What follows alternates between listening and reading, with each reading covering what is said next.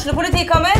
Ine Jansen purk. Du purk? The motherfucking bitch. Alt jeg vil å finne ut hva som skjedde med mannen min. Jon Carew. Jeg siktet for noe? Iben Akeli. Det du. Ole So, Lars Berrum og Big Daddy Karsten. Hvem sin side du på egentlig? Annette Hoff, Tone Danielsen. Kommer du fra Afrika? Jørnis Josef. Nesten kløfta. Trond Espen Seim. Det er synd å si det, men det var feil mann som døde. Purk. Premiere tirsdag på TV2 Play.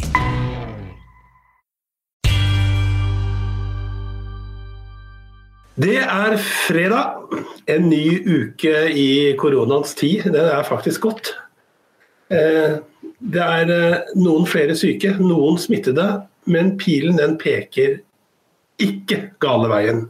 Myndighetene har i dag slått fast at tiltakene folks pålagte regimer de fungerer, og det jo en god nyhet.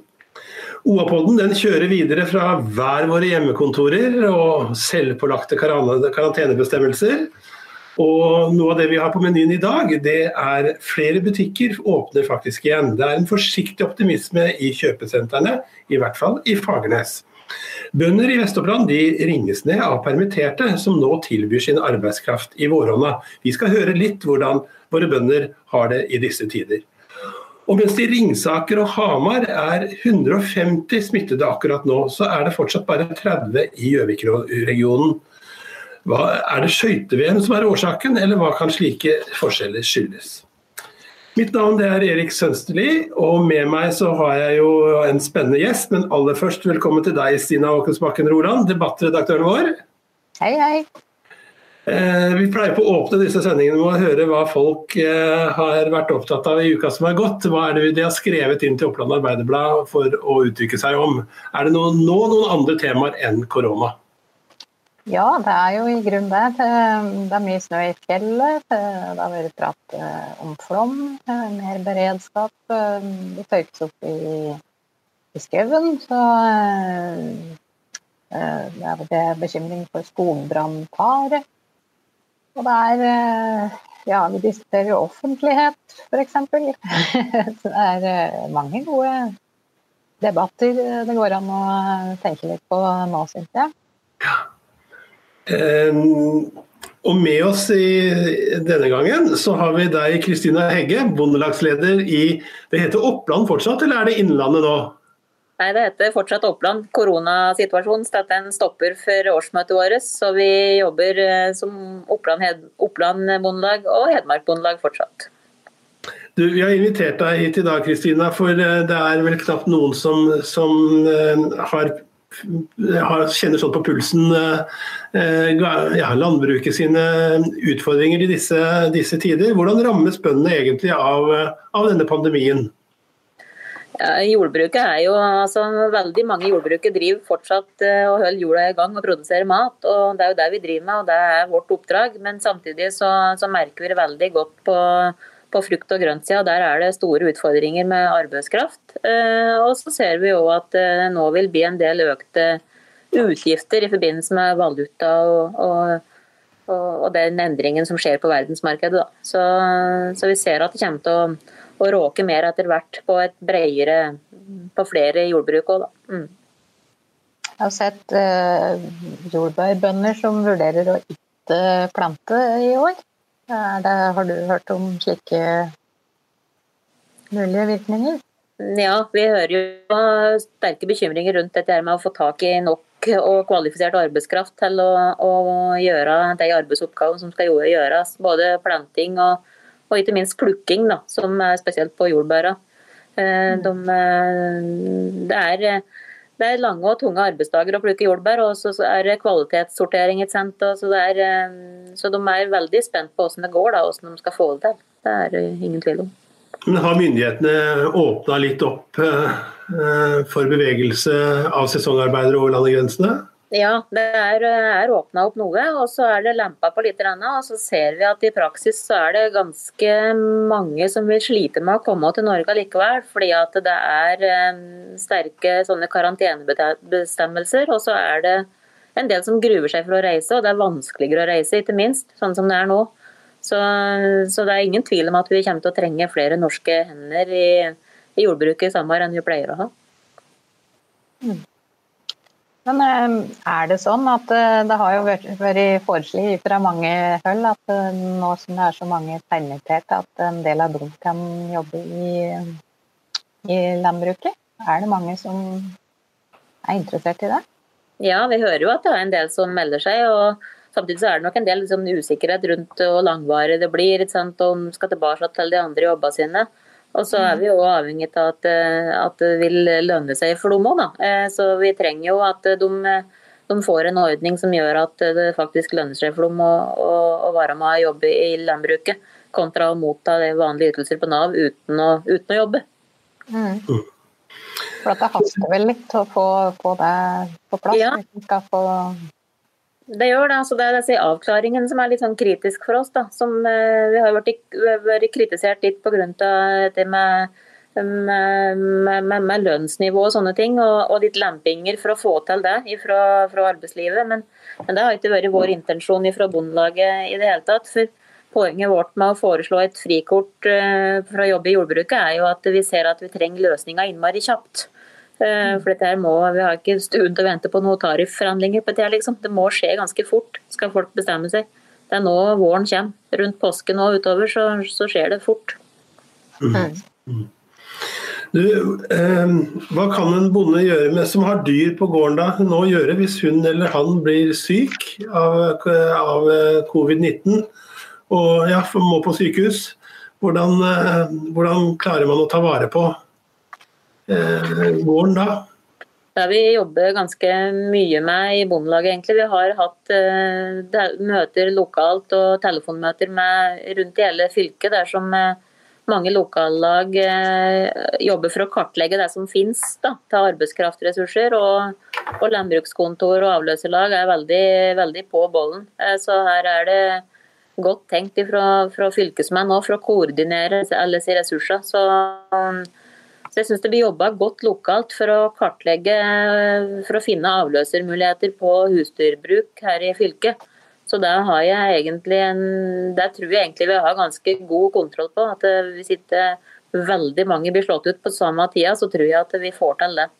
Så utfordringen på arbeidskraft vil nok hovedsakelig være på frukt og grønt, og ikke i husdyrnæringen. Nei. Det har kommet mange leserinnlegg om selvforsyning, matproduksjon de siste dagene. Tror du at dette har vært en vekker i så måte? Ja, det tror jeg det er. Jeg tror det med å sette fokus på viktig at det dette her med selvforsyning og beredskap i eget land. Jeg tror det vil bli et veiskille før og etter korona. Vi ser det på mat, og vi ser det på medisiner, og vi ser det på de tingene vi faktisk må ha. At det ikke så innmari mye som skal til for å sette verdenshandelen litt ut av spill. Så den oppmerksomheten rundt det tror jeg vil øke etter dette her.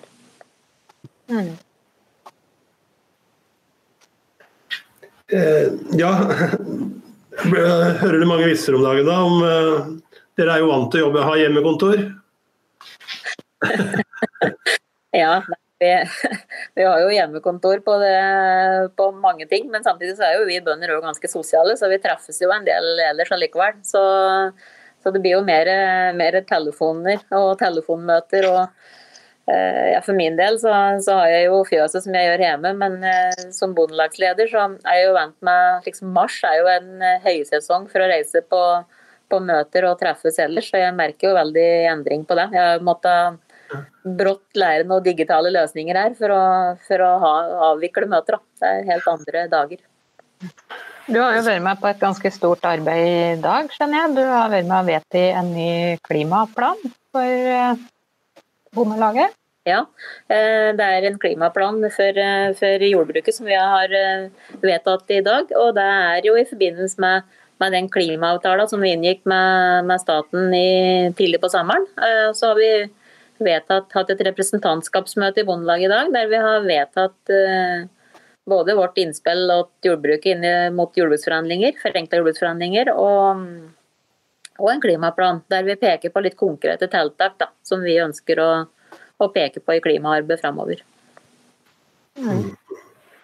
Hva kan forvente i jordbruksforhandlingen i år da? Vi håper at vi får til forenklet forhandlinger nå, altså samtaler med staten nå i samme tidsløpet som vi pleier. Det håper vi, men det jo litt opp til hva staten vil, for vi jo veldig klar over at det var et bit til vanlige jordbruksforhandlinger i år. Så det liksom spikret. Så det blir helt noe annet enn det pleier å være. Men vi håper at vi får bekreftet en del ting og gjort en del ting og gjort noen avtaler. Og så nå situasjonen slik den nå, at verden jo ikke slik som vi pleier å være. Så det blir annerledes. Men på klimasiden så har vi jo en del tiltak både på bedre agronomi og på fôr og avl og sånne ting som vi mener vi kan bidra med til kutt i utslipp, da, som gjør at vi kan kutte en del av de forpliktelser vi har tatt på oss. Ja. Ja, hvis vi skal bevege oss over et nytt tema. Store forskjeller i antall smittede nå på begge sider av Mjøsa. Ringsaker, Hamar, Løten, Stange, til sammen 148 smitta i går.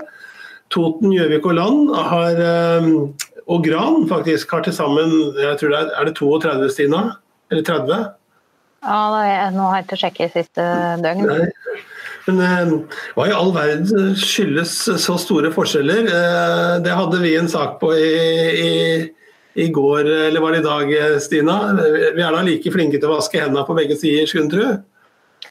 Ja, nei, det jo ikke godt å vite. Eller at vi ikke like flinke til å vaske hendene, det tror jeg ganske sikkert. Det var vel noe prat om at det kanskje hadde vært flere som hadde vært på tur i Østerrike, da, eller kjente noen som hadde vært på tur i den store bølga som kom helt i starten der. Ja, det vel kanskje små grupper som sprer det fort over tid, altså hvis man ikke finner smittekilden. Så det vel kanskje en av grunnene til at det vært så store forskjeller, selv om jeg så at det var noen som mente at kanskje skøyte-VM hadde skylda. Tror du det, Kristina? Ja, se det. Da må vi veldig sånn ukvalifisert gjetning. Jeg tenker jo at det har litt med arrangementer og sånne ting. Altså, plasser vi har vært i rett før det oppstod. Jeg vil jo tro det, at det har vært større ansamlinger til folk. Men det blir noe ren gjetning. Men det gode jo liksom at meldingene kom i dag, at det har kanskje ikke gått nedover, men det virker jo som vi har ikke hatt den store stigningen, så det kan kanskje virke som noen av tiltakene har virket. Det sa også Siri Fuglenberg til oss, kommuneoverlegen sist uke.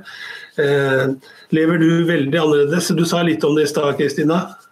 Ja, det jo på en måte så det litt annerledes, fordi at jeg har jo 3 ungdommer i hus som driver med hjemmeskole, og vi har liksom en litt annen hverdag sånn sett, og mye mindre møtetrafikk enn det jeg pleier å ha i mars, men gardslivet og fjøslivet jo egentlig ganske ensomt i utgangspunktet, så der jeg jo, det fungerer jo som normalt. Jeg har fôret dyra mine og venter på lemming og driver forberedt meg på det da. Sida, du lever jo også midt oppi skole og hjemmekontor og skriver for OA. Men det blitt en hverdag du har begynt å venne deg til? Ja, både og. Jeg kjente jeg begynte å bli alvorlig brakkesjuk her denne vika. Nå, i går bestemte jeg meg for å reise inn på jobb, og da begynte jeg å glede meg. Dagen før tenkte jeg at nå skal jeg ha på meg en kjole. Det blir helt sånn, små gleder blir veldig store. Ja. Jeg snakket med Kristine Huse, som lever like ved Venezia i går kveld. Hun har vært liksom midt i denne pandemien litt lenger enn oss. Og hun har vært inne og holdt det regimet strengt, hun og familien. De lever 4 stykker her i det huset sitt i Veneto. Og der fortalte hun at det å gå med søpla var dagens store høydepunkt. For da fikk han en liten spasertur da. Så ja, det intervjuet det skal vi ta oss og sende i helga en gang. Det ganske, synes jeg, interessant å høre da, hvordan de har det, som jo har stått oppe i det enda lengre, og kanskje enda mer dramatisk enn det vi har hatt da. Ja, Kristina, når var du sist på et kjøpesenter? Nei, det er nå I hvert fall en måned siden. Jeg husker ikke akkurat sist, men jeg er så innmari ofte der I utgangspunktet, altså. Jeg ute der. CC det jo veldig tomt på nå. De har jo gitt leietagerne sine betalingsutsettelse på husleie, og nå har de bunnet, de har gått inn for en sånn husleiereduksjon på leietagerne sine. Men Stina, du så nyheten I dag om at det butikker som har åpnet igjen. Ja, det noen her og der.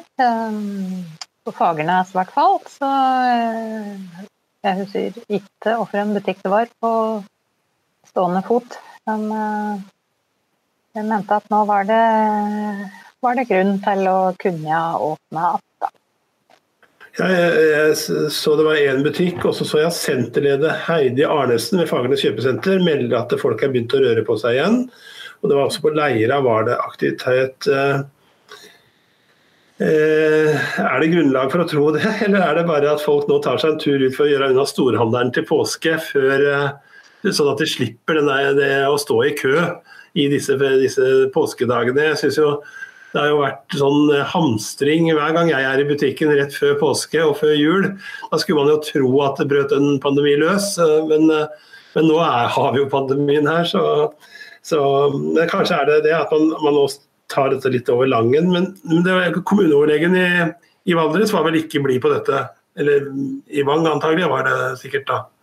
Nord-Ørdal, Per Einar Jahr, han mener at det ekstremt farlige signaler å sende ut, at han sier at han håper folk begynner å strømme til butikker nå. Avisa Valdres som han prater om, de gjør et poeng av at det første gang kommunelegen har ringt dem og ikke omvendt I denne situasjonen nå. Han sier at kjære næringsdrivende, dere må ikke oppfordre folk til å reise for å handle. Dere må forstå alvoret I dette. Vi veldig langt unna at vi kan slippe ned skuldren og prate om at noe over. Vi fortsatt I startfasen, sier han da.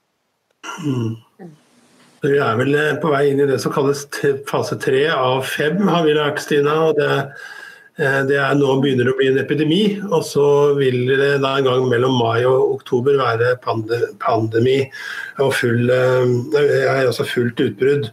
Så jeg tror kanskje for egen del at jeg velger å høre på kommuneoverlegen I dette tilfellet, at det gjelder å holde seg til de myndighetenes råd. Og 8. april jo en litt sånn viktig dag, for da skal vel regjeringen og folkehelsemyndighetene angi litt rettingen for hvordan det blir videre fremover. Ja, vi snakket litt om det I stad, Kristina, hvordan dette vil endre livene våre, og tankesettet våre om smittevern, om internasjonalt samarbeid. Du tror at dette virkelig blir et vannskille? Ja, jeg tror den oppmerksomheten rundt eget lands beredskap vil øke veldig på dette her. Jeg tror det. Og liksom når det gjelder smittevern, da, så jo det egentlig en litt sånn daglig, vanlig tanke for oss som driver jordbruket. Smittevern jo noe som vi tenker på til daglig I forbindelse med fjøsene våre og jorda våre. At vi sikre på at det holder seg trygt og rent. Da. Så det jo en tankegang som litt sånn innbakt allerede hos oss, men som nå vil forsterkes på grunn av dette her. Så ja, jeg tror at vi lærer jo litt av dette her også, det gjør vi. Jeg litt spent på om vi kommer til å se en bevissthetsendring egentlig hos mange, nå som vi har på en måte da vært solidaritet og fellesskap, og jeg tenker jo kanskje at vi har til et skritt eller to nedratt over da, I Maslows behovspyramide, at vi litt vekk fra den selvrealisering ned til trygghet og behov for sosial kontakt. Og om det kommer til å gjøre noe med den måten vi tenker på når vi kommer ut av dette.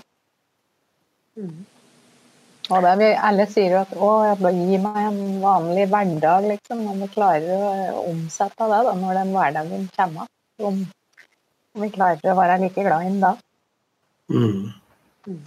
Jeg tenker jo at det har jo litt med de store endringene vi ser i samfunnet nå, det jo det får jo store økonomiske konsekvenser for hele samfunnet vårt, så jeg tror jo at vi kommer til å ta et steg tilbake sånn sett oss alle, og at det vil sitte i en stund, at vi må tenke litt nytt da, fordi at verden endrer seg faktisk, det en kjempesak etter her, det det. Ja, kanskje tida inne for at vi skal dele ut en blomst. Vi pleier på å gjøre det, Stina, til noen som fortjener det, fordi de står oppe i noe som kan være vanskelig, eller at de trenger en skulderklapp, eller noen som bør feires litt. Men Kristina, hvis du her og nå skulle få dele ut en flott, stor, fargerik, vårlig blomsterbukett, hvem skulle den gå til? Ja, sånn på sparket så tenker jeg litt sånn lokalt, og tenker på min egen ordfører jeg da. Jeg tenker på en Torvild midt oppi alt dette her. Det jammen nå å stå i og koordinere alt dette som skjer nå lokalt også. Det jo mange som fortjener en blomst i denne settingen her, men det var den første som falt ned i huet mitt. Hvordan tror du han har det om dagen? Det med litt av et ansvar å stå i det. Det jo litt illustrerende. Jeg vinket til Torvild i går. Jeg bor ikke så veldig langt unna Torvild, så jeg kjenner han jo fra før. Og da var han ute og gikk tur sammen med bikkja si og kona si. Og da hadde han jo på seg ørepropper og sikkert gikk litt i telefon attåt, fordi at det så mye å organisere. Sant? Det ikke bare å ta fri og gå denne kveldsturen, fordi at det telefoner og det noe å planlegge hele tiden. Så det litt sånn illustrerende, tenker jeg, at han gikk da med ørepropper og prate, at han gikk kveldstur med kjæring og bikkje. Ja. En stor, fin bukett til Torvild Sved, Gjøviks ordfører der. Stina, har du funnet noen du vil gi en blomsterkvast til i dag? Ja, det har jeg.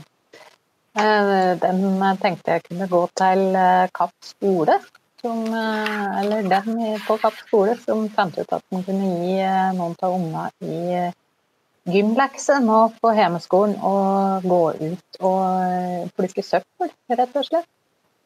Vi har en sak ute nå med Silje Gavin Stangnes på Kapp, som var noen av de som løste denne oppgaven. Han tok med seg unga ut og gikk og renske grøfter. Plukke 4 påser med søppel på den stunden. Og det jo nå, i disse tider så leter vi jo etter noe å aktivisere unga med, og tenker at det må være en ekstremt konstruktiv oppgave å løse, mens den får være litt ute. Jeg tenker på at Norge ble jo digitalisert i uke 12, har jeg lest da, og virkelig kjent på også. Vi holder morgenmøtene i OA her nå digitale, og det går jo veldig bra. Men ikke riktig alle opplever det slik. Ungdomsskoleeleven Emma Elise Snuggerud, hun 15 år, hun har ikke bredbånd der hun bor. Hun har knapt nok signal på mobiltelefonen sin. Jeg lurer på om folk egentlig innover i Oslo vet det, at det sånn at det såpass store områder hos oss som har vanskelige forhold med bredbåndet. Men for henne så løsningen å evakuere til Nannestad for å kunne henge med på hjemmeskolens digitale undervisning. Jeg har lyst til å gi en blomst til henne og alle andre i disse tider som har kanskje litt dårlig bredbånd. Nå bevilget jo Stortinget mandag 150 millioner kroner ekstra til aktiviteter knyttet til bredbånd, og så får vi se hvor mange av de som kanskje kommer til oss, det vet ikke jeg, men i alle fall en blomst til Emma Elise. Jeg tenker på, hva tenker du om bredbånd, Kristina? Landbruket, det jo sånn at jeg vet ikke om alle tenker på det at det digitalisert, men det superdigitalisert. Det har jeg både sett på TV, lest og opplevd i praksis. Det ikke mye dere ikke vet om kua i fjøset, hvordan hun har det, og hvordan melka det. nok så avansert, og det viktig at det fungerer for dere også. Det utrolig viktig, og vi jo sliter jo en del med det. Det mange områder i Oppland og Innlandet som ikke har den dekningen vi trenger, rett og slett. Så det en utfordring i denne her hverdagen her. Det ser vi jo veldig. Jeg har fått tilbakemelding fra det nye fjøs, der det robot, og du har mjølkerobot, da, og du så avhengig av den dekningen hele tiden for å få varslinger på telefonen din, ikke sant? Og dette der altså, internett like viktig som vei. Det en del av infrastrukturen som vi nødt til å ha. Ser det jo der jeg bor også. Jeg har jo reist til Lillehammer for å være med på et møte i dag, fordi at her det såpass mye bedre nett enn det oppe i Bire Øvbygd der jeg bor, som gjør at mine unger da kan bruke det nettet som på sin skoledag i dag, og så reiste jeg til Lillehammer og sitter på kontor her for å ha god nok nettilgang, faktisk. Ja.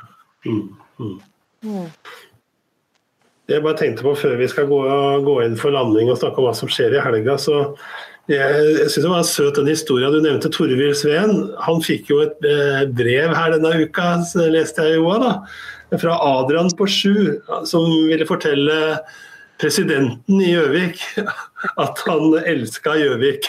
Det jo flott da.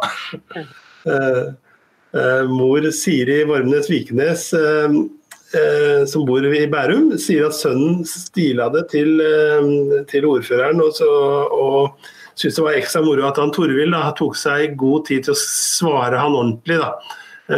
Fikk et ordentlig svar fra presidenten i Gjøvik.